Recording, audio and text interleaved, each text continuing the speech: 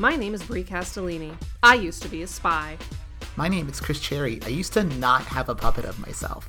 And this is Burn Noticed, where hosts copy each other's things for the intro several weeks apart. And also, it is a weekly rewatch of the USA television masterpiece Burn Notice about Michael Weston, a spy. Did you do a puppet thing already? I definitely did a puppet thing. Oh my god. I think I might have even used the exact phrasing that you just did. That's delightful. I don't pay attention to things that you say. But well, that's about right. The audience should pay attention when I say, throughout this podcast, we will be rating each episode on whether it is A, an episode of television, B, a great episode of television, or C, a great episode of Burn Notice. If you want to know what complicated calculations go into these ratings, wait until the end, where we will explain them. Also, if you or anyone you know knows Jeffrey Donovan, or anyone who worked on Burn Notice for realsies, please get in touch. You can send us questions, suggestions, compliments, confirmations of knowing people on Burn Notice who might want to talk to us, and as a reminder, absolutely no criticism of any kind to burnnoticedpodcast@gmail.com or to our Twitter @burnnoticedpod. And as always, my friends, that is Burn Noticed with a D. If you're Jeffrey Donovan, you can have criticism. Yeah, I think our rule was that if you've worked on Burn Notice, you can give us criticism, but no one else is allowed to. So if you want to sneak in criticism, you better hook us up with a person from Burn Notice and then whisper in their ear like a spy what you want them to say to us. That's the only way we will accept criticism, so get on it. However, if you worked at USA Network but not on Burn Notice specifically, you can't criticize us. Yeah, unless you hire us. See that I'm adding a new rule. If you work at USA Networks and you hire us to write for, I don't know, did that Bourne Identity show get picked up? I don't know if it still exists. Let's see. Remember when we did that, guys? Remember when we did Bourne Noticed when we got the first 4 episodes of a Bourne Identity TV show early? I think it got canceled. It was great. What was it called? It was called Treadstone. Yeah, it was fine. When I said it was great, I meant the fact that we got those episodes was great. The episodes themselves were fine. Yeah. It was canceled in May. Canceled after 1 season. Yeah, I forget what's on USA now. It received a Metacritic score of 47 based on 7 critics indicating mixed or average reviews. Rotten Tomatoes gave it an approval rating of 44% based on 16 critics, and the consensus reads, while Treadstone is an action-packed and frenetically paced as you'd expect from the Bourne universe, it lacks the narrative momentum and cohesion necessary to set it apart. It sucks for them. Yeah. Anyway, what's this episode about? You don't want to do any talking? Is that it? That's all the small talk that we get to do? We did a little bit of small talking. I guess we didn't do a ton. We could do more. How are you? How are you doing? How have you been? I'm still coughing. You're still coughing? Yeah, I at this point, I think I might just be dying. But I guess relevant to some of our Burn Noticed listeners is that we released a new bonus episode a while back that canonically right now we released the new Brie and Chris Are Depressed episode 3 months ago. When you're hearing this, but when we're recording it just came out 2 days ago because I didn't up the storage amount, and so it was supposed to post on Tuesday and then it didn't post on Tuesday, and it was a whole thing. But if for whatever reason you have not listened to it yet, possibly because you don't know that we had another podcast, the one that originated this one, go listen to Brie and Chris Are Depressed. There's one new episode. Exactly. And that's it. We're not posting new episodes, but you should go listen to that one new episode that we posted 3 months ago. But yeah, if you haven't, go listen to that. Go do that. Yeah. You're right. I have nothing. No, I have nothing. Let's get into Burn Notice. If we want to situate us in time, it is the 57th anniversary of the Kennedy assassination today. Ooh. So how exciting. There you go. Happy anniversary, Mr. President. I've been watching The Crown, and I just watched the episode with the Kennedy assassination, so it was weirdly. Are you watching The Crown because of Gillian Anderson? Partially. I'm also just watching it because I want to see the Diana stuff. Got it. I'm a little bit of a sucker for Diana stuff. Sure, bring it on. Diana was interesting. Yeah, I never got really into the British royal family. I think I was too young to really have thought about Diana in any significant way before she died. So she was kind of not a public figure by the time I was aware of public figures. And even afterwards, that was never a phase I went through. I think that it's fascinating that we did this to these people. See, I don't even know really what we did. That's truly how little I know. No, but I mean, like, the fact that, like, it's so wild that there's just this family that's, like, still just, like, royal for some reason. Like, it's such a weird anachronism that these people, like, live in that I think it's kind of fascinating. Also, Yeah, like, the cast is really good. Like, it's a really well-acted, not terribly well-written show. About a woman who doesn't have a lot of agency in her own life. I do think it's sort of interesting watching it because, like, Queen Elizabeth is not the kind of person, personality-wise, that is, like, the lead character of a television show. Because she's just this kind of, like, quiet, awkward horse girl. Who, like, yeah, doesn't have a lot of agency in her own life. So it's, like, not the kind of person that you build a show around. So it's kind of fascinating. I wonder if it's also because we really don't know that much about her, like, personally, and they also have to, like, tiptoe around not getting sued by the royal family. I don't know. I don't actually know how it really interacts with, like, the actual I know royal that family some and of how them they have feel about the watched crown. it. Different people have different feelings. I don't know if the Queen has watched it. I think, like, I wonder what the Queen watches. What's her Netflix binge this quarantine? I don't know. Again, she really likes horses, apparently. So yeah, I don't know what the Queen watches. I think she has conservative tastes. I have not been watching as much TV recently. What I've been doing is reading books. In the past 2 weeks, I have read 5 books. In the past month, I have read 6. So. Oh, we're all very impressed with you. Yeah. Last night I don't watch books. TV. I read books. I mean, listen, the archive of this show knows how much TV that exactly. I watch. It's a weird that you're making a play towards, like, respectability. I'm not making a play. now. I'm just saying, usually I'm the one that's like, so this is the TV show I've been watching instead of Burn Notice. Now you're doing that, and what I've been doing is reading books. Last night I read 2 books. I read a full 2 novels last night. And granted, the ones that I read last night, like, I've been reading all of Maureen Johnson's books that I haven't read since I stopped being in her core market for YA fiction. But she's a very good writer, and I like her mystery style stuff she's been doing recently. So I've been devouring all of those in anticipation of the new one that's coming out in 2021. This year, in fact. The year that this episode is being heard. But anyways. Exactly. And I also read Rachel Bloom's book in one night. Oh, was that good? Yeah, it's fine. I mean, it's one of those lot. books. Yeah, it's one of the books where if you like this funny person, you will read the book about their life and know slightly more about them. You know what else I'm curious about? What's that? This week's episode of Burn Notice. Which one is it? Well, it is the one that occurred during season 4, episode 13. It's called Eyes Open. It occurred during that episode? It occurred during this episode. The episode that we're about to talk about occurred during the episode, season 4, episode 13. It's called Eyes Open, which aired November 11th, 2010, and was written by Jason Tracy and directed by our gal Denny Gordon. Also starring. Well, not starring, but she has a cameo in this episode. Who does? Denny Gordon. Oh, does she? Yeah, she plays, like, the senator or whatever in the news footage at the beginning. That's fun. Yeah, I didn't look that up. I didn't pay attention to that, but cool. Good for you, Denny.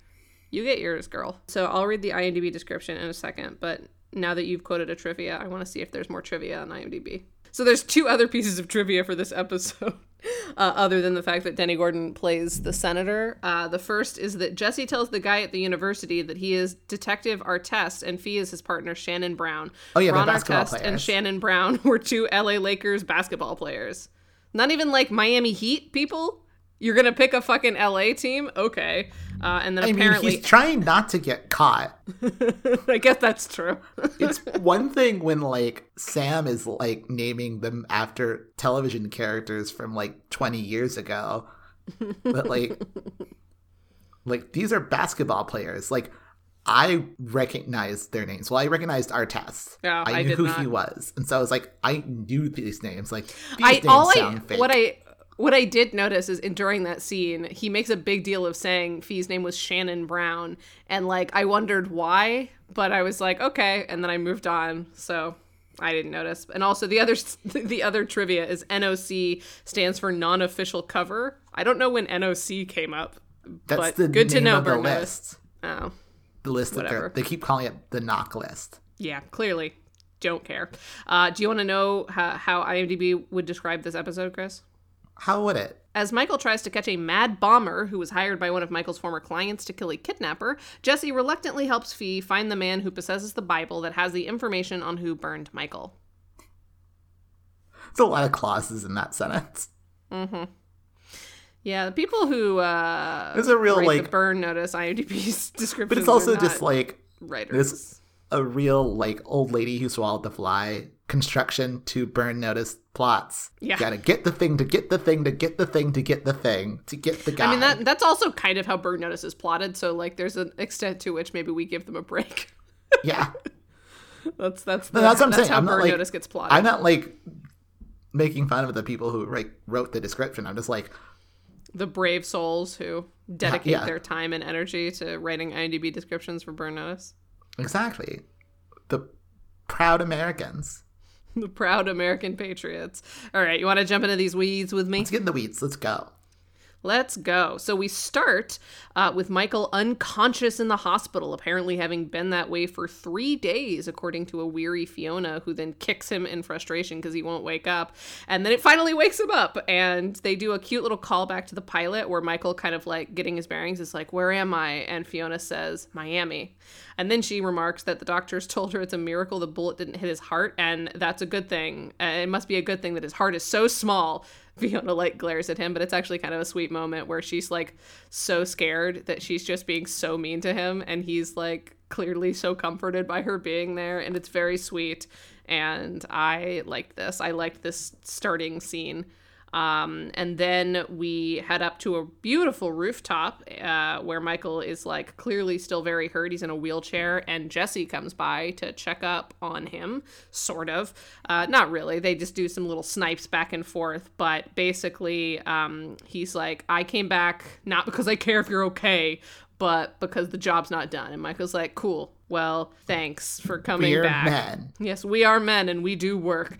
But basically, this scene is it's tense. They're going to keep working together until this whole Bible thing has been taken care of, because once Jesse starts a job, he might be pissed at all of them, but ultimately, he is a good guy, and that's his thing, is he doesn't let bad guys get away with stuff. So they are in agreement. They are in a tense agreement, but they are in agreement, and that is the end of our cold open. Burn notice.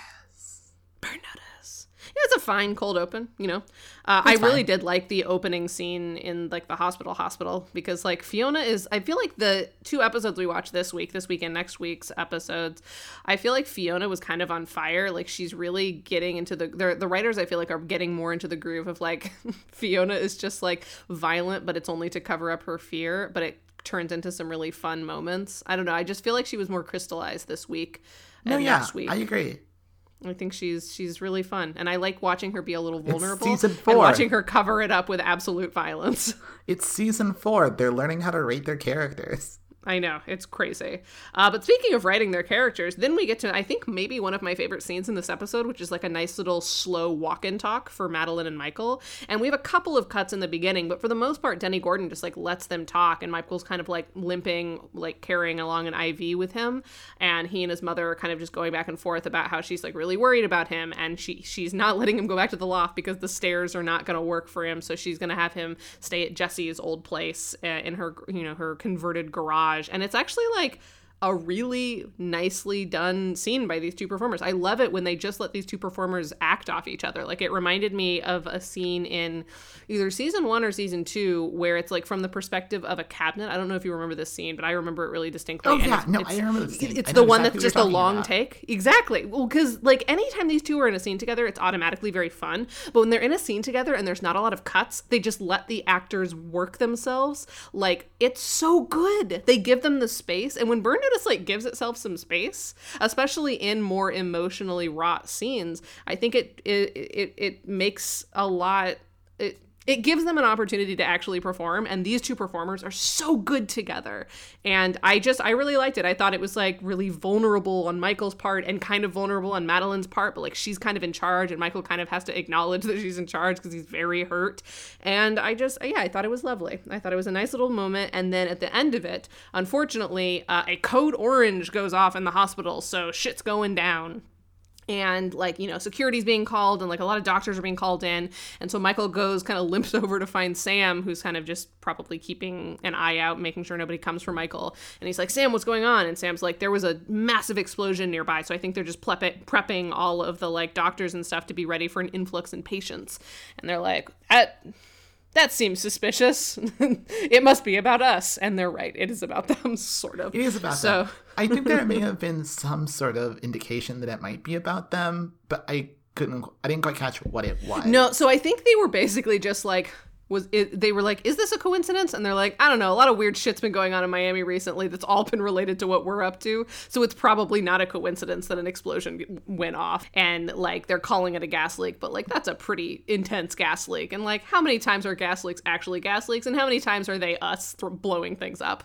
So, I don't think they even had a real week, so. Well, it is, in fact. Ooh, spoilers. So they kind of, like, wander around trying to figure out, like, what happened. Like, they're trying to find somebody who was there but isn't too hurt to, like, talk to them. And they finally come across a woman her name's Alicia. It doesn't really matter what her name is. But she doesn't matter. It doesn't matter, but she has a brother who was, like, blown to shit. And it seems like he might have lost his hearing, which will, I guess, sort of be relevant later, but not in a major way. Yeah. Like, it'll come up again, but it won't be important. But anyways, she was like, and she basically indicates to them that she's pretty sure her brother was one of the targets because he's associated with this guy named Dale. Remember last week where there was where a kind of dirty lawyer had his daughter kidnapped by a bad guy and they got her back? Well, the kidnapper went into the wind, I guess, and the lawyer's still pissed. So they pretty much deduced from this conversation with this woman whose brother worked, like, part-time with the guy that kidnapped the daughter. Yondu. That, of course, Yondu.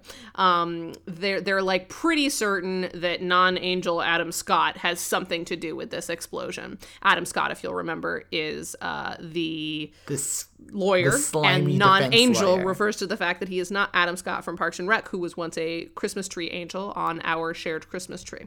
So just to get everybody back up to speed, I did have to say, like, it's kind of a weird continuation. You know, like, this is the character that we're going to bring back again. Maybe it was just that they were all in the area. Like, maybe they had gotten this actor and he was, like, still there or something. And they wanted to double up on his contract. Like, I don't know. It just, who cares about this guy? That, like, there's immediate consequences to, like, a thing that they did. Like, I do too. Like, it just seems like a weird one for it to be. Like, exactly. We've had so many different things that could have come back, and instead I feel like it's always so arbitrary. Yeah. Instead it's this guy. It's never a guy who, like, has charisma or is interesting. Like, right. They kill off Yondu, but they keep, like, this Adam Scott motherfucker who isn't even the real Adam Scott. He's not a good actor.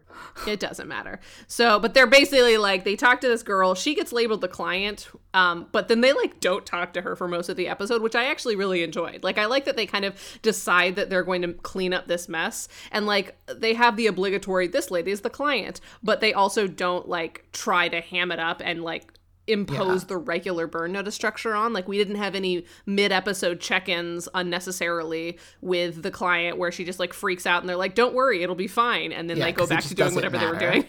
Yeah, it does not matter. But, like, they have an obligation, I guess, to the USA Network that every episode must have a client. So that's Alicia and her brother, who sometimes worked for Dale. I will say, this woman, Alicia, is, like, very forthcoming to these strangers at the hospital, one of whom is just injured. Like, they seem trustworthy. And then there's a funny moment right when they introduce themselves to her where she, like, asks them a question as if they work there. She, like, directs a question to Sam because, like, obviously Michael is a patient, but she, like, directs a question to Sam about, like, can I see my brother? And Sam, wearing a very bright Hawaiian shirt, is like, oh no, I don't work here. How did she assume that he works there? He does not dress like a doctor. They were coming up to her authoritatively. Yeah, but he's wearing a bright Hawaiian shirt and Michael is clearly, like, on an IV drip. I don't know. This interaction makes no sense on any level. It doesn't, but I'm fine with it because it sets up one of my favorite episodes this season, I will have to say. I enjoy how this episode unfolds. There were a lot of really fun stuff. Jason Tracy is earning his way back into my heart. He's gotten some space from his breakup, and I appreciate that. So anyways, Michael and Fiona. Women Michael are just not involved in this episode. Well, they did direct it. Yeah, I mean, like, in terms of characters. Yeah. So Michael, who definitely is not supposed to be out of bed yet, and Fiona go to meet up with Adam Scott to get him to stop with the vendetta because innocent people are getting hurt in the Crossfire. Speaking of Crossfire, did you know that I had a novel in progress called Crossfire that I started writing in 8th grade? It was set in Washington, D.C. after I took a class trip there, and it was going to be like a YA spy adventure romp set during a teenager's also class trip to Washington, D.C. I should revisit it. It was actually very fun. I did a lot of research while I was in Washington, D.C. of like we would go into historical buildings and stuff, and I would like take notes of where a sniper could be like seated, or like where you might be able to like slip a note that somebody else could pick up later. I don't actually know if I have all those notes. like asking an adult, do you think a sniper could go there? It's like an actual thing. And like the one time that I went to church as like an adolescent and not a full child, I was around this age, I think. And I was probably, 7th, 8th grade, and we were visiting my grandparents in New Mexico, and we were there for Christmas, and we had to go to like midnight mass. And so I was bored as fuck because church is extremely boring, especially Catholic church. And so basically I spent the entire session like looking around the session of church. You know how church has sessions? Church session. The church session. And I spent the entire time looking around the church and like imagining different ways that people could like breach the church and like come in and stage like a very big like fight. So I'm just saying Burn Notice was made for me. And I'm delighted to have this podcast. That's why you have this podcast. It is. But anyways, I think I should revisit Crossfire. I think there's something there. I think it's fun. I like tenacious teen spies. Crossfire to me was that weird sort of not quite board game that used to be advertised on children's television in the 90s and early 2000s, because there was a song that went with it that was just like Crossfire, and like it's still stuck in my head to this day, just to the point where like I can't read the word Crossfire. I can just hear it in the voice of the guy who sang that song. Nice. Well, anyways, Adam Scott declines their invitation to cut it the fuck out, and they're like, all right, well, that's not going to go over well for you. And he's like, fuck off. And they say, okay. So they leave Michael Scott's place and are immediately... Michael Scott's place? Fuck. No, I wanted to do that all the time the last time we dealt with Adam Scott.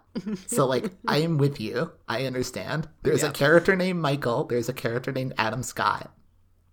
It took a while, but eventually we got there. That's what she said. See what I got? See what I did there? Yeah, because it was Michael Scott. Yeah. I got it. It's like not a bad "that's what she said" joke either. Yeah, I've heard better. You know? Well, of course you have, because it's been in the public consciousness for a decade. My improvisational Michael Scott joke. Whatever. So they leave Adam Scott's house, and then Vaughn walks up to them, and we learn that, of course, management covered up the mess with Barrett last week. And Vaughn's all like, yeah, we sure would have loved to know why he wanted that Bible. It's really too bad that you didn't find out what happened with that. And Michael's like, yeah, mood. And they kind of just sort of do the Kermit nod at each other, where Vaughn definitely knows Michael knows something, and Michael definitely does not give a shit. And Vaughn's basically like, yeah, so I'm leaving Miami. Someone else will be in touch when the dust settles, because apparently management still needs Michael, despite the fact that Michael has never been cooperative, always is working a second thing. And I genuinely don't think that they've actually gotten anything productive out of him. Like, the one thing that Michael helped them with is getting them to, like, alerting him to the fact that Barrett was the war on thing guy. So maybe he has done something, but I feel like every single time management has called upon him, he has fucked it up. For them. Yeah, well, I guess they did get Barrett, but then also they still need Michael. Like, Michael's not off the hook for literally taking down the big bad war for profit guy. He's never going to be off the hook. He's an asset. They're going to use him when they need him. Well, it's Sucks for him, but luckily Michael knows what the so even though the Bible and like all of the stuff was stolen last week, at least all of the information is now together. So if they can track down who has the briefcase full of the Bible and all of the like decoded names and stuff, the Bible doesn't matter anymore. No, it does, because it decodes, like, without the two things being together, they can't decode. Yeah, but they are together. Like, the Bible's going to get decoded, and then, like, yeah, I suppose the Bible still matters for this episode. Yeah, the Bible, like, because at first I forgot that the Bible got put into the briefcase. I thought they were still separate, like the documents and the Bible. But together. I remember that, but they definitely are together, because, like, presumably Barrett has had the like undecoded list of shit for a while, and I'm sure he sent it to Crypto, whatever's. But without the key, you straight up can't decode it. And so, like, the Bible is the key, and now the two pieces are together. So as long as whoever has it can get somebody to decode it, which we'll learn more about later on in the episode. They like the pieces are together now. They just need somebody to kind of sort through it. So someone has all the pieces, and they just need to go hunt that person down. Speaking of, Fee and Michael head back to Maddie's, and Fee thinks Sam may have a lead on who took the briefcase. One of Barrett's former security guys, whose name is Mark Sweeney. And then Michael, who is like just sort of like wincing, because he's in like a lot of pain. We have to remember that Michael's in a lot of pain for the entirety of the episode. Remarks that Sweeney doesn't sound like a, quote, supervillain's, cool name. And he delivers it so like sadly. He just, it's such a weird little thing, and he even kind of like fucks up the line, but I think it's a part of the delivery of like Michael Weston realizes that he doesn't know what he's saying, so he's like, it's not a supervillain's cool guy name. Yeah. Which is very cute. And also confusing to me personally, because there's a character on The Good Wife named Sweeney. His last name is Sweeney, and he is a very bad guy. It is kind of a weird. Also, Sweeney Todd is like a famous musical bad guy. Yeah, like supervillain cool guy name Sweeney is sort of par for the course. Exactly. It's this weird. I guess it's not masculine enough, and like maybe. How this show and Jason Tracy feel about masculinity. I guess that's true. It's like a funny line, but it feels very detached from like reality. But I enjoyed the performance. It was very cute. I like when Michael Weston kind of like deflates mid-sentence. I will say this episode has some petulant. Decent jokes in it, but like this is the first Jason Tracy episode in a while that is like explicitly not a comedy. Yeah, for sure. Yeah, there's a lot to unpack about this episode. So we're about to get to what we need to unpack, so let's just walk right over there to the next thing, which is that Sam, in addition to identifying Mark Sweeney, who probably has the briefcase, he has also possibly identified the bomber that Adam Scott hired to like take out all of the people who were a part of his daughter's kidnapping. So Michael, still wincing, heads into this possible bomber's place, and Sam is a lookout. This dude, Dennis, is, quote, a trust fund psycho who blows up drug dens and kills homeless people. And Sam remarks there's probably a manifesto somewhere. And this is basically a weird character. Anyway, go on. I'm interested in this character. It's the kind of character that usually on shows like this I would enjoy, because he adds a little sort of like flair and chaos. He's a serial killer. Like basically he got off, but he is essentially a serial killer of people in like the lower classes from him. The weird thing about this character is that his motivation and his persona don't match up. On one hand, he's supposed to be this weird sort of like righteous serial killer guy who's like trying to clean up trash or whatever, but like everything about like his look and his performance is like almost 100% intentionally doing Patrick Bateman from American Psycho. Like, but isn't that like the thing? Isn't that like what he's doing? He's a delusional narcissist who was born into money and has an inherent like distrust of people below him in station. And like, of course it's not rational. It's not about righteousness. The thing is that like in this episode, Dennis is killing criminals and stuff, and he's trying to wipe out trash. There's like a weird moralistic component. And like he's written a manifesto and he's doing all this sorts of stuff. Like that's a different kind of serial killer than like the American Psycho serial killer, who is like, because American Psycho Well, I mean, I've never seen it. Okay, American Psycho is an interesting cultural product because, and I was reading a thing about this the other day. The book is written by Bret Easton Ellis, who is a monster, a horrible person. Fuck him. He's awful. And like, it's this weird, edgy manifesto. It's basically Joker. It's terrible. Oh, it's Bret Easton Ellis. Got it. But it was directed, like this episode, by a woman whose name is escaping me. I don't know. But Mary Herron. Mary, yes. And she like takes this book, which is just this weird, noxious bit of edgelord nonsense, and then makes it about like the 80s and like Wall Street psychopaths, and like how like wealth and like class and like the 80s sort of aesthetic led to this sort of psychopath aesthetic. And like it becomes this interesting sort of commentary on like the 80s and masculinity and all this stuff. And it's like, again, almost a comedy. It's an interesting movie. I like it. The thing is that like it doesn't really vibe with the character, like his motivation. Like normally like a guy like this is like some weird unwashed Rorschach dude. Like, I mean, he's not unwashed. He wears like he seems very. No, that's what I'm cut. saying. That's what I'm saying is he looks like Patrick Bateman, but acts like a weird unwashed Rorschach character. And like those two things don't jive. Like, I don't know. I just kind of took it as like a semi sort of attractive, sort of wild-eyed narcissist rich boy who's looking for a thing to feel like powerful for, because he already has the power that comes with whiteness and maleness and money.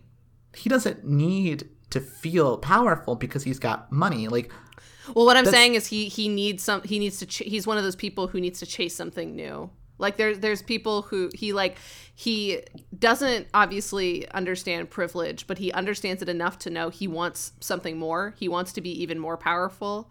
So he has picked a secondary thing. Like the first thing is I'm richer than everyone, so I am inherently better. But now I have a job to do. Like what else is he going to do with this time? Like he's bored. He's bored and he picked a thing. He talks about. He doesn't seem like a bored guy who picked a thing. He seems like a zealot, like a true believer. Like, I think that comes second, though. Like, I don't think that anyone I don't think it does. In his position starts like that. Well, and he's been killing. You also have to remember he's been killing for a while. Like, we get to him but it's like, in media res. Exactly, but he's been killing for a while. But like the people that he's killing are like, again, he's got like a whole he probably does have a manifesto. Like he is this weird sort of like true believer character. Like it's a weird mishmash of two ideas that are similar but also really different, and like they don't connect. Like you can't put them together because like they're fundamentally different kind of psychologies, and so this character makes no sense to me. Well, I don't know if anybody else could kill homeless people, you know what I mean? Like that like are you saying that you wished he would have either stuck to bad guys or homeless people, not both? Because like the psychology of like wanting to kill bad guys and wanting to kill just like people who you consider lesser than you are different. I mean, like serial killers kill homeless people because it's a crime of opportunity. Like homeless people are easy to kill. Well, but he's saying that he's not killing them out of a crime of opportunity. He's killing them because he's killing anyone who he feels is lesser than and like, you know, doesn't deserve the, you know, the evolutionary social Darwinism. Like he's Darwin's tool. See, like he says that a little bit, but again, it seems to be more moralistic. Like again, it's weird. It's not. Like, well, again, that's a moralistic stance. Says, like it's a shitty moralistic stance, but it's that definitely is an ideology. That's a moral ideology. Exactly. He has an ideology, and like I feel like the ideology doesn't fit with the aesthetic. Like Patrick Bateman doesn't kill guys because like, and he doesn't just kill homeless people. Like he kills because he just wants to kill because like he likes the power of killing, but it's not like. It doesn't matter who he kills, whereas, like, it very much matters to this guy who he kills. So what would you have preferred from him? Pick a side. Like, pick one. Either he's Patrick Bateman or he's, like, the guy from Seven. Like, he can't, like, be both because that doesn't make sense. So are you saying that if they gave him a different look, it would be better? Because I'm trying to understand. Because I feel like I didn't have any problems with this guy. He's like a straightforward. I think it's the look. Because like, again, but like he's not doing like rich psychos don't have weird manifestos. Like that's not. Why not? Because they're weird amoral psychopaths. Like that's the thing. There's a difference between an amoral psychopath and like a psychopath that has a moral philosophy that is awful. Like right, again, but I don't think that they're zealot. necessarily. I don't think that they're mutually exclusive. I don't think that you can't be both like a rich guy who thinks you're better than everyone and also a serial killer who kills people he thinks he's better than.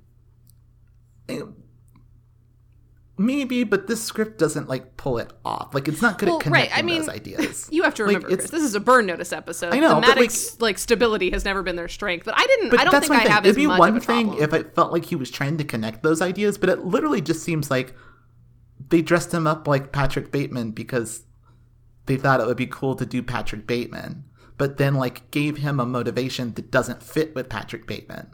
So it just seems like they were doing it to do a Patrick Bateman riff and not like but here's my thing through. I don't think it would have made sense for him to look any different if his whole thing is I'm killing people who I feel like are lesser than me. Because he has to look like someone who he believes is better than, and that's a well-dressed, clean-cut white guy. Guys who do that, like, oftentimes, like, don't look like that. Like, but it doesn't need to be every time. This guy happens to like dress the part. Like he thinks he's morally better because he's well-dressed. I don't think, and then uses that to kill people. He's a Republican. Republicans look down on people with, baggy clothes and ripped jeans and blah, blah, blah. And they think that it makes them better people to be well-dressed. He's not like a business Republican. He's like a weird sort of QAnon Republican. And like QAnon people don't look like business people. Like some of them do. Some of them have been elected to that's fair. Elected positions. But like there's like this weird sort of a literal hell that we're living in. I mean, yes. Like it doesn't quite work for me. And it feels like they're putting together two ideas that don't quite go together because they're doing a generic serial killer, but they're not doing a generic serial killer. They're doing like two specific serial killer archetypes and trying to put them together in a way that I just don't think works. I think you may also be like projecting Patrick Bateman because he's like a... Because like he's a white. What else do white, well-dressed serial killers look like? You know what I mean? Like there was a shooting recently, and like it was like, yeah, the suspect's a 20 to 30-year-old white man. I'm like, of course it is. You don't have to tell us that. We know who the fucking shooter is. Well, yeah, so, like, but he's like just, there's a difference he's just between like every like, bad guy. a white man serial killer and like hair slicked back, like kind of. I feel like a lot of those serial killers kind of look like that. Like even I feel like a lot of serial killers are like weird, unkempt guys. Ted Bundy was well dressed, and like that his whole Ted thing Bundy's was he was well like dressed, but he's not like wearing like a suit and like he's not like a trust fund guy. Like. Sure, but I'm just saying, like he's a clean-cut white guy. I think you might be like, I'm not saying you're wrong that they aren't like pulling from that aesthetic, but I don't think like the aesthetic versus moralistic. Okay, but also you haven't seen the movie that I'm talking about, right? But your main concern seems to be that you don't like that they're doing a look with him that you don't think reflects in the style of serial killer that he is. I mean, like I do think the performance too, the cognitive but it's like dissonance. Yeah, it's. I don't know. It just didn't work for me like it could have because it seems like they're trying to mash two things together. Anyway, I've said that a bunch of times. It's fine. Also, at this point, I would be remiss if I didn't point out because it's become a weird part of my life now that I got yelled at because I was talking too much about The Wire. Because of that one episode where I kept saying that this one guy was like Ziggy from The Wire. So I do have to point out that Dennis is played by Ziggy from The Wire. There's no such thing as The Wire, Chris. What are you talking about? Anyways, to get back to Dennis briefly. So Michael is like scoping out the guy's place, and is looking through the window and sees some suspicious white powder that he wants to get. Like, basically their whole thing with this is like they just want to turn this dude over to the police so they don't have to deal with it. Like, they don't actually expect to go for full burn notice on this dude because, you know, they've got this other Bible thing to deal with. So even like Sam and Fee and everyone are like, yeah, this isn't our main priority. Let's just get some stuff for the cops and like turn him over. That's all we need to do. So Michael sees some white powder and starts to like try and sort of reach into the house and like break it through the window in a kind of confusing spy tip that we'll get to later. But he reaches in to here. He's about to do that, but unfortunately the guy gets home. You know, as always in Burn Notice, the guy comes home right at the wrong moment. So Sam gives Michael the heads up, but unfortunately, because Michael is still injured, he can't escape. He actually like is physically incapable of escaping even with the warning. And of course, Patrick Bateman / Dennis, the Menace, catches him. And so Michael has to do some quick thinking and essentially becomes like a lowly wannabe acolyte. And the transition is very fun. And we see it a couple of times throughout this episode in places where I will definitely call it out. But he basically becomes Gordon Levin. Not to be confused with Joseph Gordon-Levitt, a fellow clean-cut white guy who also hates the poor. He like kind of goes with a please teach me your ways, I'm your biggest fan, to kind of like play to this dude's ego so he won't kill him. And that part works, but he doesn't quite ingratiate himself enough for Dennis to be like, yeah, sure, I'll show you where the bombs are. But he does say ominously, like, if you're a fan, like, keep an eye out. There's more to come for you to be a fan of. So he's basically like, there will be more bombs, but also, no, I'm not looking for interns at this time, and then kicks Michael out. But luckily, Michael is alive, and that's important because we like him. That Michael's He's alive. Our protagonist. He is our protagonist after all. It is an important plot point that should not be missed, that Michael Weston is alive. He sure is. So back at Madeline's house, Madeline and Fiona lecture Michael about working and refusing his painkillers, which he has been refusing because he needs to stay sharp now that this Dennis thing has gotten a little more involved. Fiona demands to know why he didn't run when Dennis got home, and instead of admitting he was literally too weak to escape, he claims that it was a judgment call, which I really liked, and I wish they had come back to again, because, like, I think this would have been a really interesting Michael Weston like character arc in that like his sort of pride gets him hurt. Unfortunately, like, while he does get hurt a couple more times as a result of his injuries not being able to heal before he throws himself back into the field, like, comes up, it doesn't really come up again that he has to sort of reckon with his team about, like, the fact that he is physically incapable of doing some of the things he used to do, because I briefly forgot at this moment that we were watching Burn Notice, a show that can't have Michael Weston be down for long, but I think it would have been interesting if he had to sort of admit weakness and let someone else help him. Like, the ultimate conclusion of this episode I liked fine, but I feel like this moment is really important, that he lies to Fee to save his pride, and I feel like that's something that should come up again. I feel like that's something that could have been brought around and like force Michael to accept help, because, you know, his whole stoic lone wolf shit can't get him out of it forever. And like, we've had whispers of this before, but I feel like this is the most interesting setup that they've given us for it. Like, the Michael lone wolf shit is always going to get him hurt, but unfortunately does not come back.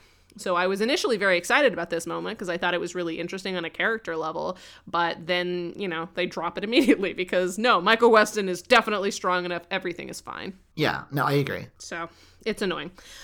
So then Michael and Fiona have a very sweet moment together. And then Fiona has to head out because she's got a lead on Sweeney, and Michael suggests that she takes Jesse as backup. And he's basically like, Jesse won't be as mad at you as he is at the rest of us. So if maybe you can get him back on side if you guys do a little job together. And she's like, okay. So Fee unpacks her apparently new apartment. We learned earlier, like maybe even in the cold open or right afterwards, that she's moving, and it's unclear why. So I guess I'm assuming that maybe they lost the old location. It has to be something like that. This is the second half of the season. Termites or something. They're vague about it on purpose. They're like, I don't know, she's just moving for some reason. And it also does like notably happen after the mid-season finale. So like we're in the second half of the season. It's been a couple of months. So maybe in that time they like lost the location or something. Yeah, I don't know. It's certainly very confusing.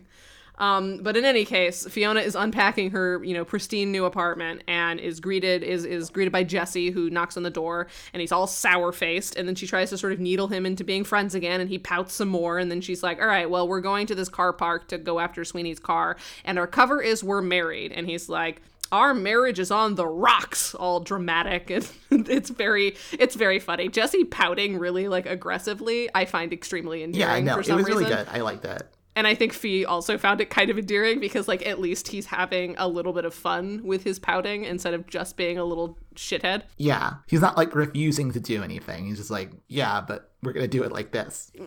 Yeah, but I'm going to be a little bit of a pill. And what I also liked is the fact that their marriage is on the rocks then plays into their cover at the car park. So they're basically trying to scam, like, the security guard at this parking structure to let them into the car. And the cover is that Fee left her sunglasses in his buddy's car. And he's like, and I don't know why she was in the car, certainly not long enough to lose her sunglasses, but okay. And so then they have this, like, big blow up about, like, why were you in her car? Like, it's fine, he was just giving me a ride. Like, it's this whole back and forth thing. They create this whole narrative. It's really good. It's very fun. And I'm glad that, even though Jesse's mad at her, we're getting more Jesse Fee action because I think they have really, really fun scene chemistry. Like, we've seen Michael and Fee do fake fights, and it's always, like, slower and more dramatic because, like, usually Fiona's kind of like a hot spark and Michael's always trying to, like, get her to calm down. And even when he yells, he has, like, a very slow yell. Have you noticed that? That Jeffrey Donovan, the way that he, like, raises his voice is still very sort of measured in tone. Yeah.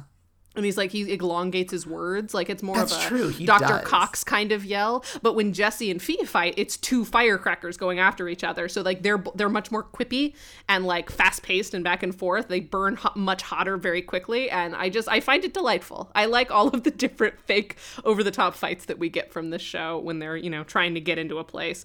Then Jesse kind of, like, sort of bribes the guy, but he does it in a way that it makes it seem like Jesse doesn't realize that what he's doing is bribing. He thinks there's just, like, a standard price for, getting into this stuff. Oh, the city charges so much. And at this point, the guard's like, yeah, sure, I'll take this idiot's $300. So they get to go search the car. And what they find in the car is a University of Miami parking slip the day after the Barrett deal. So they think that maybe he took the stuff in the briefcase to somebody at the university to decode it. And so they find this just in time because the guard comes up to them and he's like, hey, have you found the sunglasses yet? And so Fiona pulls them out from under a car seat and Jesse goes, what were you doing that got those sunglasses under the car seat? And then they start arguing again and, like, leave the car. It's good. It's a good little, like, 3 scenes kind of, there's a start, middle, and end. It's very nice. Again, I like Jason Tracy's funny, and I he think, is, like, and I found this scene. I found this a lot more funny than the other one.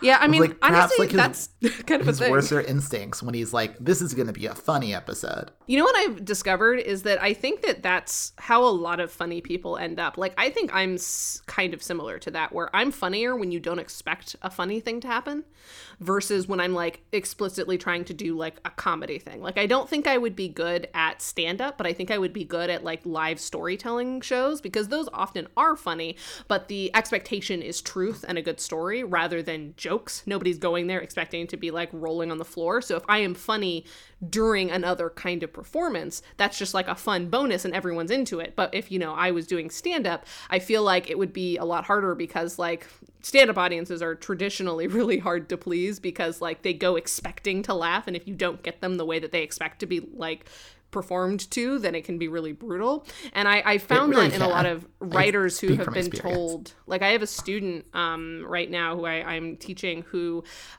he's starting to do a comedy script for the first time because people had been telling him he was very funny in his other scripts, and he's a great writer and his comedy is very funny, but I've been watching him in reaction to, like, notes that I give him where I'm like, this needs to be punched up, this joke needs to be funnier, this is way too long, and I can see him kind of getting frustrated because he's realizing that, like, doing a full comedy is a lot harder to pull off than having a funny joke in the middle of a different kind of scene. And it's just been interesting to sort of watch that because I feel the same way a lot of times when I say, oh, I'm writing a comedy. Well, then all of a sudden, like, the stakes are much higher and it gets much harder to do because to write a comedy versus to write a funny scene are two very different skill sets, I think. So totally. I relate to Jason Tracy in this way. is what I'm saying. It's why Aaron Sorkin can write television shows that are often very funny, but when he has to write a television show about an SNL type show, like that show that they're making is painfully unfunny. I've heard that. Yeah, I've never watched that show, but I've heard that about it. And then we go back to the Dennis plot. So Michael, as Acolyte Gordon, decides to visit his Grandmaster serial killer Dennis again, and once again asks for an internship. And in exchange, Dennis can have some bomb building materials that Michael Gordon got when he searched how to make bombs on the internet. So whatever items he has procured seem interesting enough to Dennis to get him to like come outside and like test them in the back of like Michael's trunk so that Sam can slip in and search the apartment for real this time. And Michael starts to get Dennis talking to kind of keep him busy while they're doing this chemical exchange. And he learns, as you might expect, that Dennis considers the collateral damage of his bombings of scum as casualties of war. You know, just in case you didn't realize that Dennis was a bad guy, he doesn't care that 2 innocent people died at his last bomb site and that a bunch of other people were injured. I mean, he doesn't think that innocent people are scum. He thinks they're casualties. No. While he's trying to kill scum, if he happens to kill innocents, they are just casualties of war. That's all that I meant by that because sentence. like the righteousness of his mission overall is good.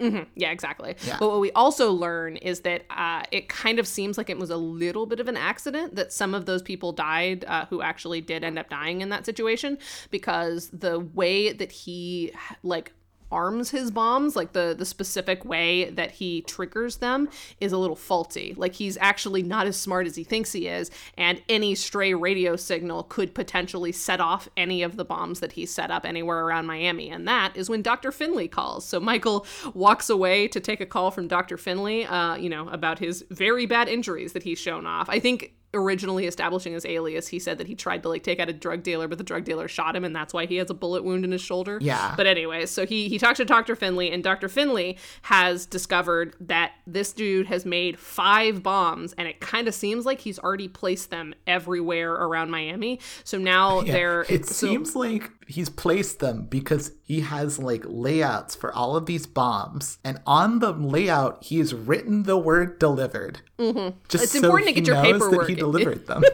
It's important to know your paperwork. And then there's also a date and time on each of them. So Sam's like, one of them is going to go off later today. Like, we got to get to that one. And Michael's like, actually, we got to get to all of them because this dude wires them really shittily. So even if we can stop the one that's scheduled to go off, the other ones might go off without our say or without his say. So like, we need to find the locations of all of them at once. We can't take this one at a time. And then like he hangs up the phone, and then there's this really interesting shot that we don't usually get when Michael Weston is like deep cover aliasing, where we see Michael get off the phone as Michael, turn around to walk back to Dennis, and then he like sort of anamorphs into his Gordon cover identity. And it's very mesmerizing to watch because we don't usually get to like see him switch back and forth. We sometimes get to see him like drop the alias and become Michael Weston again. But this is one of the first times that we've actually watched Michael become the alias. And so he kind of shakes himself, and then he slumps, and then he like bugs his eyes out, because that's sort of Gordon's thing, is he's sort of like wide-eyed and innocent, but like loves the righteousness, and like, you know, starts to like breathe a little different. I don't know. It's just, it was very interesting to literally watch him. This is a good episode for Jeffrey Donovan. Like, Jeffrey Donovan is legitimately creepy in this episode. This is the thing, is that like talking about my complaints with like Dennis, is that Jeffrey Donovan is playing the type perfectly. The acolyte of the psycho. Yeah, but even just like the kind of psycho. Jeffrey Donovan is doing a much better job at playing this kind of zealot serial killer than like Ziggy from The Wire is. I mean, even in the initial scene, though, like, because he's wearing his classic, like, you know, blue Oxford shirt and khakis. So, like, he's also well dressed, and he references the way that he is dressed to ingratiate himself with Dennis. I mean, yeah, but like, he's this weird sort of like zealot, and like, he's like well dressed, but he's not like trust fund Wall Street rich. Like, but yeah, like Jeffrey Donovan is like legit creepy in this episode. Yeah, he also has some really great emotional moments, like the moment with his mom, the walk and talk with his mom. There's a scene at the end with his mom that like actually had me tearing up because it was just so well paced. It's funny how like the acting gets better when we've got a female director. I don't know. I just noticed that. Anyways, so Michael gets off his phone call and it's very cool, but then Dennis is basically like, "You got ripped off. These are not chemicals. Like, this is bullshit. How dare you trick me?" And then like leaves, and Michael's like, "Okay, bye." So then Michael goes back to confront Adam Scott to learn where the other bombs are now that they know that there are multiples that are already set and that they could go off at any moment. And, you know, he tries to once again to use like the casualties of war to guilt him into talking. And Adam Scott keeps trying to be all lawyery, like, "That evidence that you're showing me as proof that there are more bombs is illegally obtained. And like, I'm admitting nothing. But if some individual happened to," and Michael's like, "I don't give a fuck about any of that. Where are the bombs, Adam Scott?" So Adam Scott gives him the next one. And then Michael also is like, "Oh, by the way, by the end of this, you're going to confess." And Adam Scott's like, "Why would anyone confess? There's a Fifth Amendment." And Michael's like, "Sure thing." And he kind of gives a little smirk, like, you know, your boy's got something up his sleeve to make sure that this guy doesn't get out of this scot-free any more than Dennis will. And I liked that. And I also like how this ends up resolving itself. Yeah. I'll say really quickly about Adam Scott. Sure. The weird thing about Adam Scott is in the last episode that he was in, when he was the client, everyone was acting like he was scum. And then, like, he was basically a decent guy. Like, he was, like, a guy with a job. But, like, I guess because he was the client, like, he couldn't be, like, that scummy. Nothing about him seemed particularly scummy. And now today, he's, like, mustache-twirlingly evil. I think maybe what must have happened is that, like, in the world of the show, is that they think he's scummy and scum because he represents scum, and like he gets off a lot of the clients that Michael Weston and co probably are trying to get into jail. So like they just don't like that about him. But and also last week he had a little bit going for him because his daughter was literally missing. So like there's an element of where we do kind of feel bad for this guy because his main focus last week was, I got to get my daughter back. But now I think the intent is that this is sort of a return to normal form for him. So had we met Adam Scott prior to his daughter being kidnapped, this would be the Adam Scott we would be dealing with. The only reason we got a slightly more, like, you know, relatable guy last week is because his daughter was gone. Adam Scott last week then. There's this weird thing where it seemed like they were being mean to this guy without a lot of evidence. And then, like, now there's evidence, but it's like... I think we were just supposed to also agree that defense attorneys are scum. I think it's sort of just like we're supposed to just know that. Yeah, and it's like... anyone who defends criminals is bad. Yeah, and it's just sort of like, I don't know. I think you and I may have a slightly more nuanced understanding of the legal system and also the criminal justice system, and that's why we weren't immediately like, oh yeah, fuck this defense attorney. It's also kind of not great storytelling because it's never good when, like, you have other characters say that this person has a trait. I remember TV tropes used to call this informed attributes. Where, like, it's a classic tell don't show sort of exactly. Situation. They never showed, and now suddenly we're showing, but it's like so much later. It's weird. Mm-hmm. Yeah, it does kind of come in reverse of how character development is usually displayed. But anyways, he has the next location, but not all of them yet. And so Michael and Sam go to scope out the next location, and they realize that they realize either now or a little bit later, but this is the brother and sister that they met at the hospital. This is Alicia, allegedly the client, and her now deaf brother, Wade, I think is his name. And so they're trying to figure out how to get inside because, like, they're pretty sure the bombs have all already been put into place. So they have to, but there's armed guards outside. So they're like, well, fuck, how do we get past the armed guards to save these armed guards from the bomb that's definitely somewhere in that house? And then they get a call, and it's Dennis. Dennis is calling Michael, not importantly his little acolyte Gordon, but he's calling Michael Weston. And so Michael Weston, like, kind of deepens his voice and he's like, yes, hello, I'm Michael Weston, who you have not met yet. What's up, Dennis?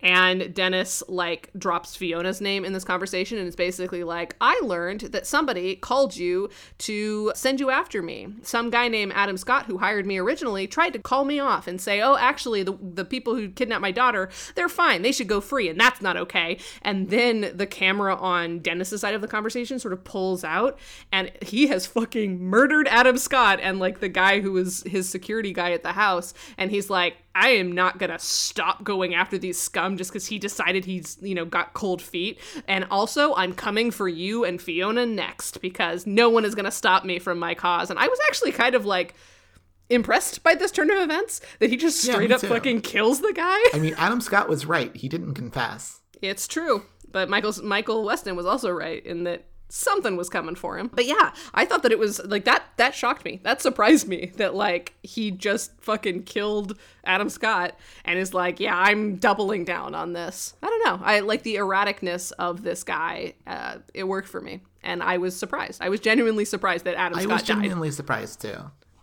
It does make it weirder as to why they brought on Adam Scott for another episode. Like, yeah, it seems like we definitely don't need that. Like it. No. I mean, I guess the only thing is that the way that they figure out who is in charge of, at the very least, sending a mad bomber after people is because they know who is mad at Wade, and otherwise they would have had to spend some time like investigating like who is Yondu and why is somebody mad enough to take out his crew. So I think maybe it was just a shorthand sort of thing for, we're going to do a lot in this episode. We don't have time to also figure out like the motive for the initial attack. So we need to just have that locked down. It almost seems like it would just be neater if it was just like an independent serial killer episode. Because like, it's very weird that Adam Scott sent a serial killer after these guys. Well, I think the implication is that he might have been his lawyer. Like, that's how Adam Scott usually gets... Yeah, exactly. So, no, but, like, surely, like, Adam Scott has, like, guys that he knows that do hits. And aren't, maybe like, he thinks that this guy is a zealot enough to, like, not turn him in. And he's like, I've seen you work, and you're already off, you know, scot-free. It just seems like it's, like, a bad choice. Like, he knows a lot of awful guys. Like, it seems like there are other different awful guys who he could have hired. Or, I don't know. It just seems like that the fact that it's a weird serial killer is sort of shoehorned into it. Again, there's a lot of things going on in this episode, and I don't think they all quite gel.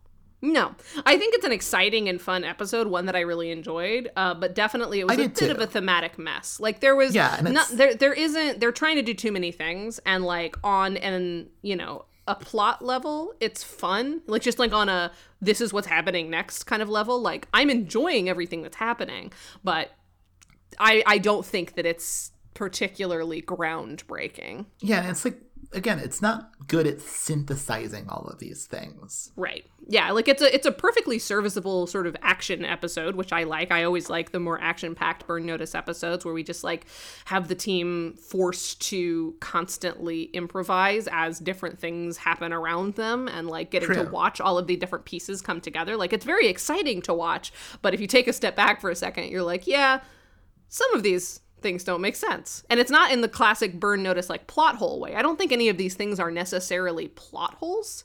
They're just weird choices that don't quite thematically jive. No, exactly. It's all just sort of stuff that's like put together awkwardly. Like there's not like a fun sort of genre collision. It's a weird sort of genre clash.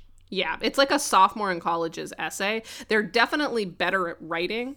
And like on the surface, it's like, oh, this is actually pretty coherent.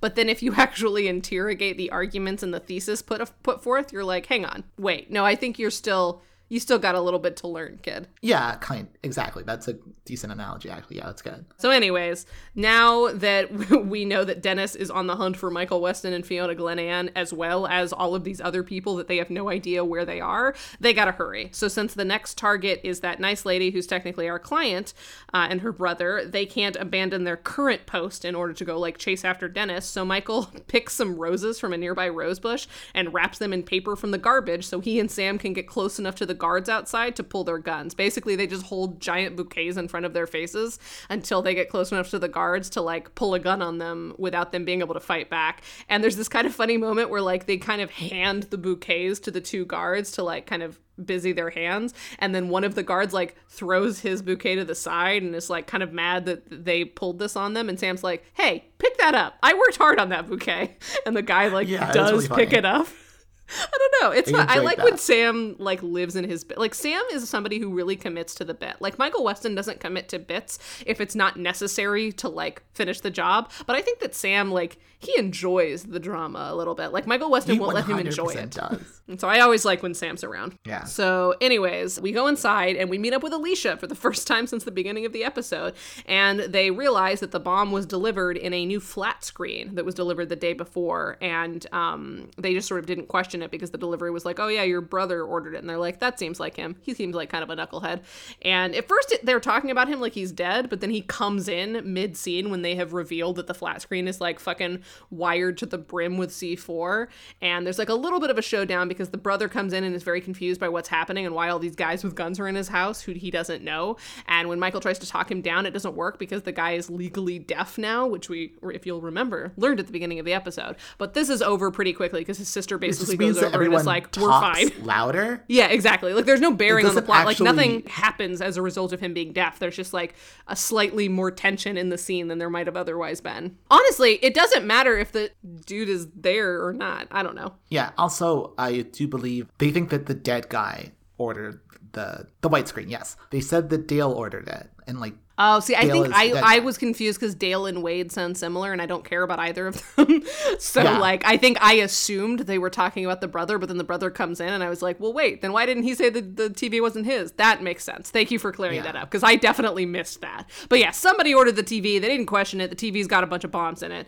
And so now they all have to work together to not only make sure that they don't die, but also figure out a way to, like, triangulate the dude's signal so that they can catch him. So they start to work on that, and we transition back over to the Fee and Jesse plot, who are at the college, the University of Miami, still trying to track down Sweeney when a nervous-looking geek makes a break for it. So Jesse chases him for a while, gets the name of the next person, Justin do like this Walsh, scene, too. a defense Like, contractor when / engineer. when the nervous-looking guy, like, bolts because they're, like, talking to a person who works at the university, and, like, the kid gets nervous and runs, and Fee's just like, okay, we've got it, thank you. It's really Yeah, I nice. think she even introduces herself and Jesse as like no, maybe that's next episode. There's a couple of great Fee and Jesse moments over the next 2 weeks. Yeah. Where Fee's like, oh, I'm the muscle. He's like my sidekick. That's next week. Like, okay, yeah. That's so next but I that's wait. kind of Fee's energy. Like, I Yeah, think the it way is that Fee's she's trying energy. to. Yeah, because she's like trying to get Jesse back into the fold, but she knows that what's not going to work is like sweet talking him. So she's like, I'm just going to treat you like I've always treated you, which is like a puppy. Like I'm not gonna go out of my way to butter you up. Like, you know what I did. I know what I did, and you need to get over it. So go fetch. And I like that. I think that works better. But anyway, so they get basically they get the next lead. So now they learn that the guy with the briefcase has met up with like a defense contractor / like crypto person. And so they're like, cool, we have the next step. And that is when Fee gets a call from Michael, who fills her in on their adventures and the new plan as Sam and the deaf dude load a duct-taped, garbage-bagged flat screen into a pool. So basically, like, while Michael is on the phone with Fee, in the background of Michael's scene, they're, like, wrestling the bomb-filled TV into a pool right behind him. And it's kind of like a fun little layered scene. And the plan is fairly simple. Because they know how the guy detonates the bombs with like a cell phone signal, they're going to let the bomb go off rather than defusing it and use that to triangulate Dennis's signal from the detonating signal. So Michael needs 4 people to do this and is like, we'll probably need to bring my mom in. And then Fee kind of looks at Jesse and goes, Jesse will do it. And then immediately hangs up. And Jesse's like, Jesse will not do it. I am on this job because it's the thing that I got burned for. So like, I will finish this, but Michael can fuck off. And Fee's like, can he though? Cause like innocent people are at stake. And Jesse's like, fuck, fine, I'll help. Always playing the innocent people card. Cause yeah, at the end of the day, like Jesse's whole thing is that he wants to do the right thing. And like, yeah, he's a little more like violent than everyone else on the team. I mean, I guess other than Fiona. And like, he's a little more hot tempered and like that kind of stuff. But at the end of the day, Jesse's a good dude. And all he wants to do is do good. And, you know, he can't deny that this team does good work. So he's on board. And a little later, Psychopath Dennis calls to tell Deaf Walt or Ward or Wade or whatever the fuck his name is, who cares, to turn on the TV. There's something on the news. And so he's like, yeah, I did that. And then a little explosion happens outside in the pool, and all of our friends who are in different areas with their cell phones help triangulate the signal. And what they learn from this triangulation is that the guy is in Fee's neighborhood. So the next target for him is Fiona. This is both good and bad news. Bad news because the man is bringing a bomb to Fiona's house. Good news because a man is bringing a gun to Fiona's house and she can defend herself. So she like excitedly cocks a double-barreled shotgun and they're like, no, Fee, we can't just kill him. We also need to know where the other bombs are. And at this point he's killed the other guy. So this is the only way we're going to find out. And she's like, ugh, fine. And so she skedaddles and Dennis goes into her place. And so everyone regroups back outside of Fiona's, and Michael's plan is to go in as intern Gordon and try to like get him to talk while the rest of the gang shoots out the windows to sort of put the pressure on him to make him feel like he really does need this ally, so he better spill. Unfortunately, this immediately gets called, this immediately goes out the window because some cops start pulling up, and it looks like Fiona's new neighbors saw Dennis with a big suspicious like duffel bag broke into Fiona's house, and now they're kind of nervous, you know, understandably. So they're like, fuck, now the cops are out here, so we can't start, like, firing on your apartment, because that's not going to go over well. And Michael's like, you know what, it's fine, I'm going in anyways, I'll figure it out. And so Michael goes in, and if you'll remember, earlier in the episode, like, his injury was a real problem and detriment to his work, but this would be the time, you'd think, where maybe it would come into play. It does not. Michael's, he pushes through it like a real man. And that's the last we'll hear of it, which is very annoying, but fine. They briefly mention it next week, but it's even more of an afterthought. Right. Well, they mention that he's hurt, but it doesn't actually affect his ability to do anything. Exactly, yeah. It's like... his behavior doesn't really have to change. It would be nice if this was like an arc where like he was actually... sidelined. He had to be kind of the man in the van for everything. Exactly. I always think about in Community where like they just put Chevy Chase in a wheelchair for a few episodes and like he was just in it for a while. And like that was like a plot point because he was like recovering or whatever. Like if they had done that with Michael where it was like he full on could not do work. Mm-hmm. And he had to rely on his team. Yeah, I think it would have been interesting. It would have been a fun change. And it would have, like, made the Jesse stuff maybe a little bit more, like, like an immediate need. Because, like, it's nice that Jesse is helping. They would have figured it out without Jesse. But, like, if Jesse had to come back because he has to basically tag in for Michael, I think that would have been really, really interesting. Exactly. Again, but this show is afraid of being too good. Yeah, well, it's afraid of, like, making their lead character not 100% competent at all times. Exactly. But anyways, so Michael/Gordon goes into the house and calls out to Dennis and is like, hey, man, the police are here because a jogger saw you and, you know, called the cops. But don't worry, I took care of her. And Dennis is like, I'm sorry, you what? And he's like, yeah.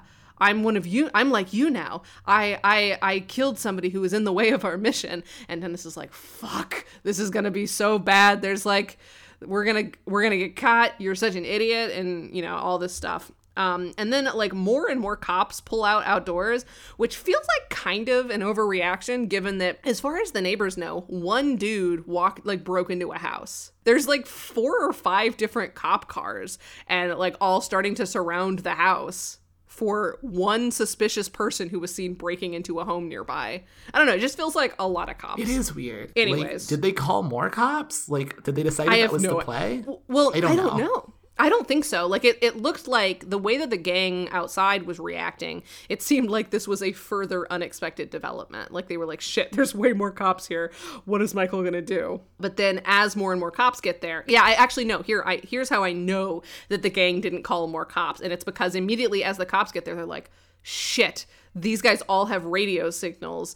Like, if one of them is on the wrong frequency, Michael is up in smoke. So, like, they immediately sort of disperse and are like, hey, he has a bomb. We definitely saw him have a bomb go in there. Nobody use your walkies. So, like, the gang kind of splits up to, like, talk to the cops. Like, hey, please, God, don't use your walkie-talkies. He's got a bomb in there. And back indoors, Dennis is, like, trapped. And he's like, you know what? If I'm going down, I'm taking some of these pigs with me. So he, like, officially hooks up the bomb and like sits in a chair and goes on this like very long soliloquy about like how important his work is and like how, you know, other people will carry on in his name, and he's so glad, you know, and Gordon frankly should be thrilled that he's going to go down in martyrdom with him. And Michael like kneels in fake reverence, which is very funny. Like he like kneels all excitedly, and then like as this dude is talking, he realizes he's not going to like tell him where the last addresses are, and he's like, shit. So he basically incepts the guy. He does that classic thing where he like says, oh, you're a genius, I know what your plan is, and then tells him a new plan that helps Michael out better. And the new plan is he's like, wow, you're so smart. If you take me out like a hostage, like I'll just seem like a victim. But then if you tell me where the next bombs are, I can carry on your good work. I can go explode the rest of the bombs to make sure that they weren't planted in vain. And Dennis is like, you're right. You could do that. That was my plan. And so Michael walks out of the house alone, which does kind of undercut the whole, like, maybe he's the victim, maybe he's the bomber sort of thing. Like, it felt like it maybe would have made more sense for Dennis to also come out, obviously being the one with the bomb, to, like, set up that he was the victim, but whatever. So Michael immediately is, like, fucking handcuffed, because of course he is. He's just, like, a guy that came out of the house that they know there's a bomb in. And he kind of, like, gives the team a grimace wink that indicates to them, hey, this hurts. They're handcuffing me when I was shot in this arm not long ago, but also indicates I know where the rest of the addresses are. We're good. So then the other three are like, okay, cool. Michael has the addresses, so what do we do about Dennis? We can't just let like the cops run in, because if they run in, like they're totally out of their depth. They have no idea what they're dealing with this guy. And as Sam and Fiona are kind of like going back and forth of like, what should we do? Jesse sends a radio signal and detonates the bomb. And all of a sudden the fucking house just explodes. And Jesse is like, yeah, well, sometimes you just got to put him down, and then walks away. And honestly, fucking dope move. That's the second time this episode where like a really violent thing has happened unexpectedly. And I think it really works. It's very surprising. And it's very cool that like Jesse's like, I'll help, but also kind of fuck you guys. There's no time for this. Interesting. He's just gonna die. And like that was the first time that Jesse actually got to be in charge of something like that. Usually he's like, we should kill this guy. And they're like, Jesse, calm down. And this time he's just like, fuck this dude. And he just detonates the bomb. Everyone's like, Jesus. I know. It was so startling. And that's the most possibly interesting thing Jesse has done the entire show so far. So like, I am digging this arc for him. Like he's sort of reluctantly back in the fold, but he's also like, I'm also not on the team. I am a free agent, and I made a unilateral decision that I am in no way unhappy with. But like, he yeah, is the fucking got Green dark. Ranger now. Do you mean the Green Arrow? No, the Green Ranger from the Power Rangers. No, I meant the Green Arrow from DC Comics. We're both nerds. We get it. But yeah, now Fiona is homeless. So now I'm officially like calling it that at the end of this season, Michael and Fiona move in together, because like, sure, she doesn't have a place to live. And next week she's staying in a hotel, which is wild. Why is she not staying with Madeline? We know Madeline has several free beds. Like, she has at least 2 other bedrooms, plus the apartment that Michael was staying in, like the old Jesse apartment. I mean, maybe she wants to fuck Michael, and she doesn't want to fuck Michael at Madeline. Maybe. Well, but I don't think Michael's doing any fucking, because he's very hurt. Anyways, we'll talk about that next week. We got to finish this episode. But like, the thing is, at the point, if she moves in, then like, he's gonna get better. Well, yeah, but then they can go to the loft and fuck. That's true. They can't go to the loft. This is what I'm saying. It's very weird that she's at a hotel next week, but we'll deal with that next week. So everything is fine, I guess. The case is over, and the innocent people are alive still, so that's something. So then we have a very emotionally charged heart-to-heart back at Madeline's place between Madeline and Michael, where by the end, Madeline tells him softly but firmly that he's one of the good guys, and she is so proud of him. And, like, I legit got emotional during this scene. Like, these two are on fire this episode. They're so good in scenes together. I'm so happy. And then the scene ends with Madeline revealing that she's bought Michael a gift, and he opens it, and it's dun dun dun, the Burn Notice sunglasses. And so of course the next scene is Michael wearing his classic Burn Notice sunglasses, which were lost at some point previously. I don't remember. I don't remember when either. Because management mailed them back to him at the beginning of season 3. I guess they must have gotten destroyed at some point during the third season. I think they did. I don't remember.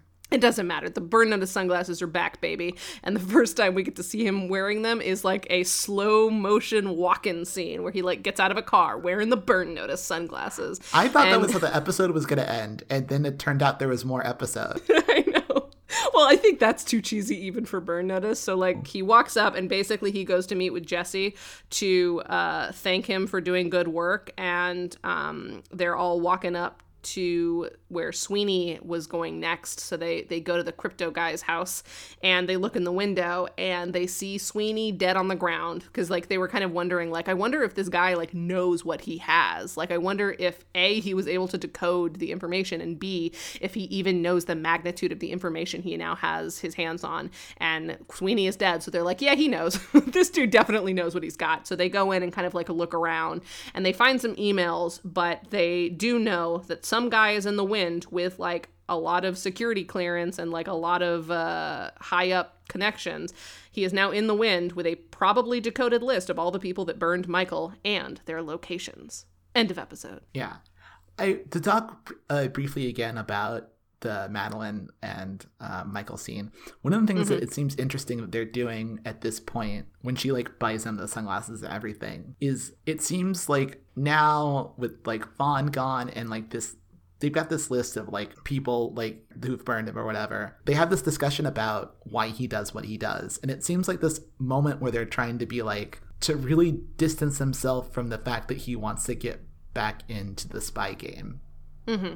It almost feels like a moment of like, this is Michael. He is burn notice. And he helps people because he's burn notice. And so he puts on his burn notice sunglasses and is burn notice. And that's like what it's going to be.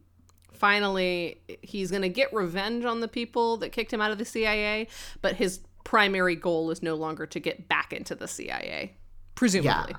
Allegedly. We'll see how long that lasts. Okay, let's run through some spy tips. All right, let's do this. Okay, so this is the one that I'm kind of confused by because maybe I missed the setup, but number one, the site of a break-in is like a broken bone. Years later, the spot will have been made stronger or weaker by the ordeal. A replacement window pane installed with putty and weather stripping costs about 10 cents to remove, which means like he uses a dime to like jimmy it. But how do we know that there was a break-in here? Did I miss that? I think... I also thought this was weird, but I think we know there was a break-in there because of the replacement window pane. Got it. Okay. So it's just like... Because I was wondering if I just like missed where he knew that this place had been broken into. No, I think but he maybe looked it was at just he noticed the putty. Yeah, exactly. He noticed the putty and was like, ah.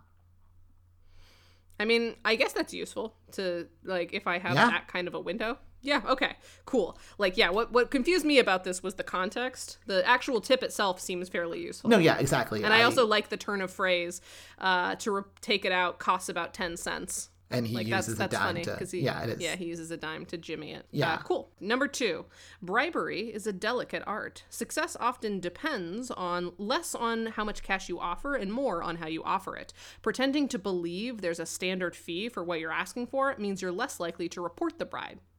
And if you come across as unlikable, even a normally ethical person might not pass up the chance to make a buck off your stupidity. This one is interesting because, like, it sounds like a good tip, but I also kind of don't believe it.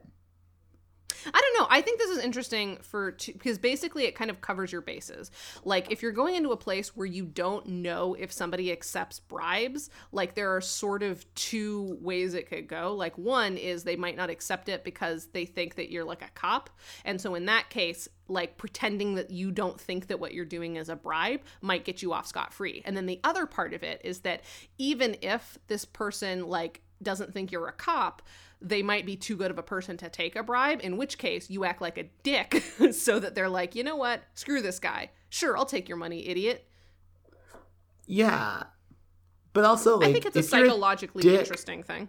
I think it's psychologically interesting, but, like, this is the sort of thing where, like, if Michael Wilson, the spy, told me it, I'd be like, oh, hey, that's cool. But Jason Tracy, the writer, telling me it makes me not believe it. Like, it doesn't feel like... I don't know. I thought this was interesting. I wouldn't attempt this. I don't know. I don't think I would. I mean, not, I'm not bribing anyone. But exactly, like, you're not bribing anyone.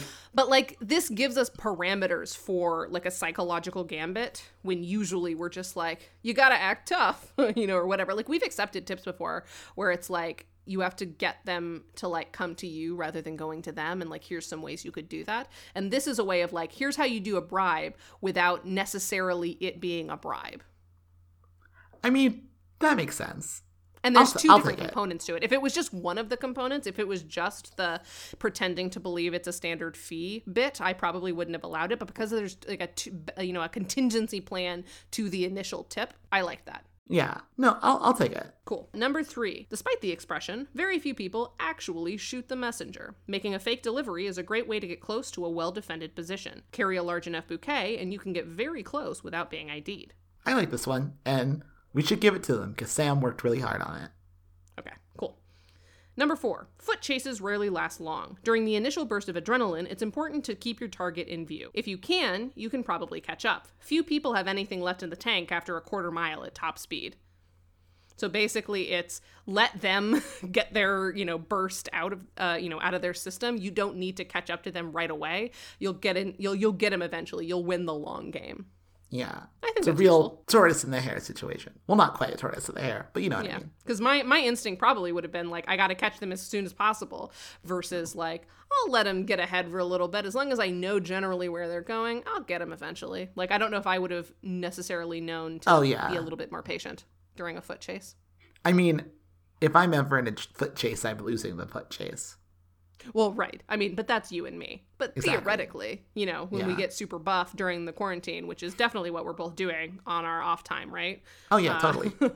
Maybe we'll become this kind of person. But anyways, that's fine. Number 5, triangulating someone's position from a radio or cellular signal works exactly the way it sounds. By recording the sound and intensity of the signal from 3 separate positions, it's fairly easy to calculate the point of origin.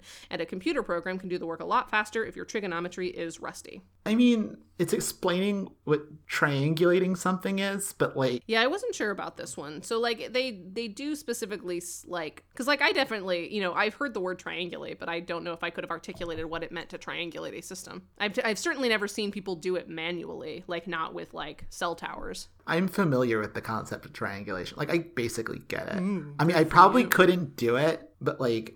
Yeah, I don't know. So there's only one more possible spy tip, and I don't actually know if that one is good either. So just know, great episode of television may hang in the balance. Exactly. Or a great episode of Burn Notice. Or a great episode of Burn Notice, yeah. Yeah. You know what? I'll give it to him because I don't think the next one's good. It's fine. If you don't think the next one's good, then I won't even read it.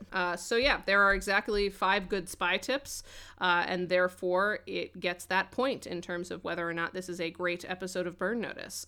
Did we use spycraft over violence? Yeah, they did some. Yeah, I don't think we did any violences. I mean, Jesse did a violence. Well, Jesse did a violence, but Jesse did that out of like anger. But that was like a climax. That wasn't necessarily like the main tactic for solving. No, yeah, they like did stuff. I mean, crimes. like any time that involves Michael doing like an alias for large amounts of time, that's like a proper alias. That's like spycraft. So like, yeah. So yeah, I'll give it this. I think that there was a lot of good stuff in this. Exactly. Cool. So definitely spycraft for violence. And number 3, was there a distinct alias? Speaking of aliases. Yeah, speaking of aliases, Gordon, what was his name? Gordon Levitt or something? Gordon Levin, I believe. Jeffrey Donovan was really good. He was really good. His This was a character. He did a character. I feel like anytime Michael Weston acts good, anytime Jeffrey Donovan does a good acting thing, like I feel bad for years and years of like calling him a cardboard box. That like I feel like I need to over exaggerate my compliments when he does a good job, because I really do think I've come to appreciate Jeffrey Donovan as a performer a lot more through doing this podcast. Even though I was a fan of the show before, it was always a matter of like, yeah, but Jeffrey Donovan's like kind of the weak part. And I don't know if I believe that anymore. And so I always want to try to call out props when I believe he earns them. Yeah, no, he was good. And I like this alias. Yeah, it's a fun one. I think we like it when he's like when he has to play beta. Yeah. Because it's so off type for him. Okay, cool. Number 4, were Fee and Sam used well? Were they? I think Fee was, because she gets to be like violent a couple of times. Like, Yeah. she gets excited to use her shotgun. She drags Jesse's ass all over the place and has that really good Jesse scene where they're like playing a angry married couple. She kind of takes the lead on the like B plot macro arc. Yeah, totally. Thing this week. Yeah, I'll give you Fee. I don't know about Sam though. I think Sam delivers some Sam flowers, but that's about it. Yes, I mean Sam has some good moments, but I don't know if he was necessarily peak Bruce Campbell this episode. You know, like he was mostly support this time. Yeah. So like a point. So I did like Dr. Finley. Dr. Finley was fun. Yeah, but that wasn't even him. He didn't do Exactly. any Dr. Finley. Like, it was about Sam, but it wasn't with Sam. yeah. Okay, so that's 0.5. This already, because it got the first 3, it's gonna win. It's gonna get great burn notice. But also, I think Jesse was interesting in this one. He blew up. I definitely think Jesse was interesting because Jesse was helpful and also not like, I don't know if I would say that the last thing he does is not helpful, but it's a statement. And it's a statement that, and it's a call that none of the other ones would have made, which it like inherently makes the dynamic of the ensemble different. And like that's all that we're looking for from Jesse is like do something new with the dynamic. Don't just be another guy there. No, yeah, totally. I'm with it. So technically, this is a 5 out of 5 great episode. Well, of it's a 4.5 out of 5. As much as I enjoyed this episode, I don't think I'm going to make a big stink for great episode of television. Are you? No, again, like maybe if I had problems with it. If it had integrated all of this weird stuff better, like maybe, but as it was really fun. I did really enjoy it. It is a really fun episode. Like it is a great episode of Burn Notice, but I would not necessarily call it a great episode of television overall. No, I would not. There were definitely some thematic things that they set up that were interesting, but they didn't quite follow through with, and some thematic things that they set up that didn't quite jive with the other thematic things they set up. Yeah, and like again, if they had maybe pulled off that character thing with Michael and his injury, that would have pushed it over the edge. But like totally, because then the episode becomes about Michael Weston having to like reckon with his own limitations. Yeah, which is an interesting character study that we haven't actually gotten to see Michael Weston reckon with. But yeah, or if they had made a slightly more thematically interesting and thematically consistent serial killer. I'm not saying I agree necessarily with your thing with it, but I will give you that, like, he did kind of come out of nowhere, and usually the strength of a serial killer being introduced into a show like this is to give us, like, a chase for the next couple of episodes, you know? Yeah. Like, he would become the CIA plot. And usually they have, like, more interesting than just he's a bad bomb maker who, like, has a specific moral reason why he kills people. Yeah, again, it's like sort of some kind of puzzle they have to fill out. Like, he's not a puzzle. Like, he's not a just puzzle. lays it all out. Like, yeah, he's not like the thing that they were trying to make Simon. Right, exactly. Yeah. Like, yeah, because generally there's like, yeah, like serial killers are like zealots, or they're like puzzle masters, or they're Patrick But Bateman. yeah, like the zealotry usually has a more interesting like manifestation than I bomb people and I'm not actually that good at it because I'm kind of like stupid, and so sometimes they just go off. Yeah, I mean that's more realistic. Sure, and I'll give you that, but it definitely doesn't make it quite as exciting of a television episode. No, it doesn't. There's a lot working for this episode, but not quite enough. So not quite enough. Nice try, Jason. A swing and a miss, but I'm sure you'll get us next time. So with that, thank you again to Vincent E.L. for our theme music. You can find more of Vince's music at vincentel.bandcamp.com. And until next week, bye. It just seems like we're evaluating the spy tips as a kind of writing.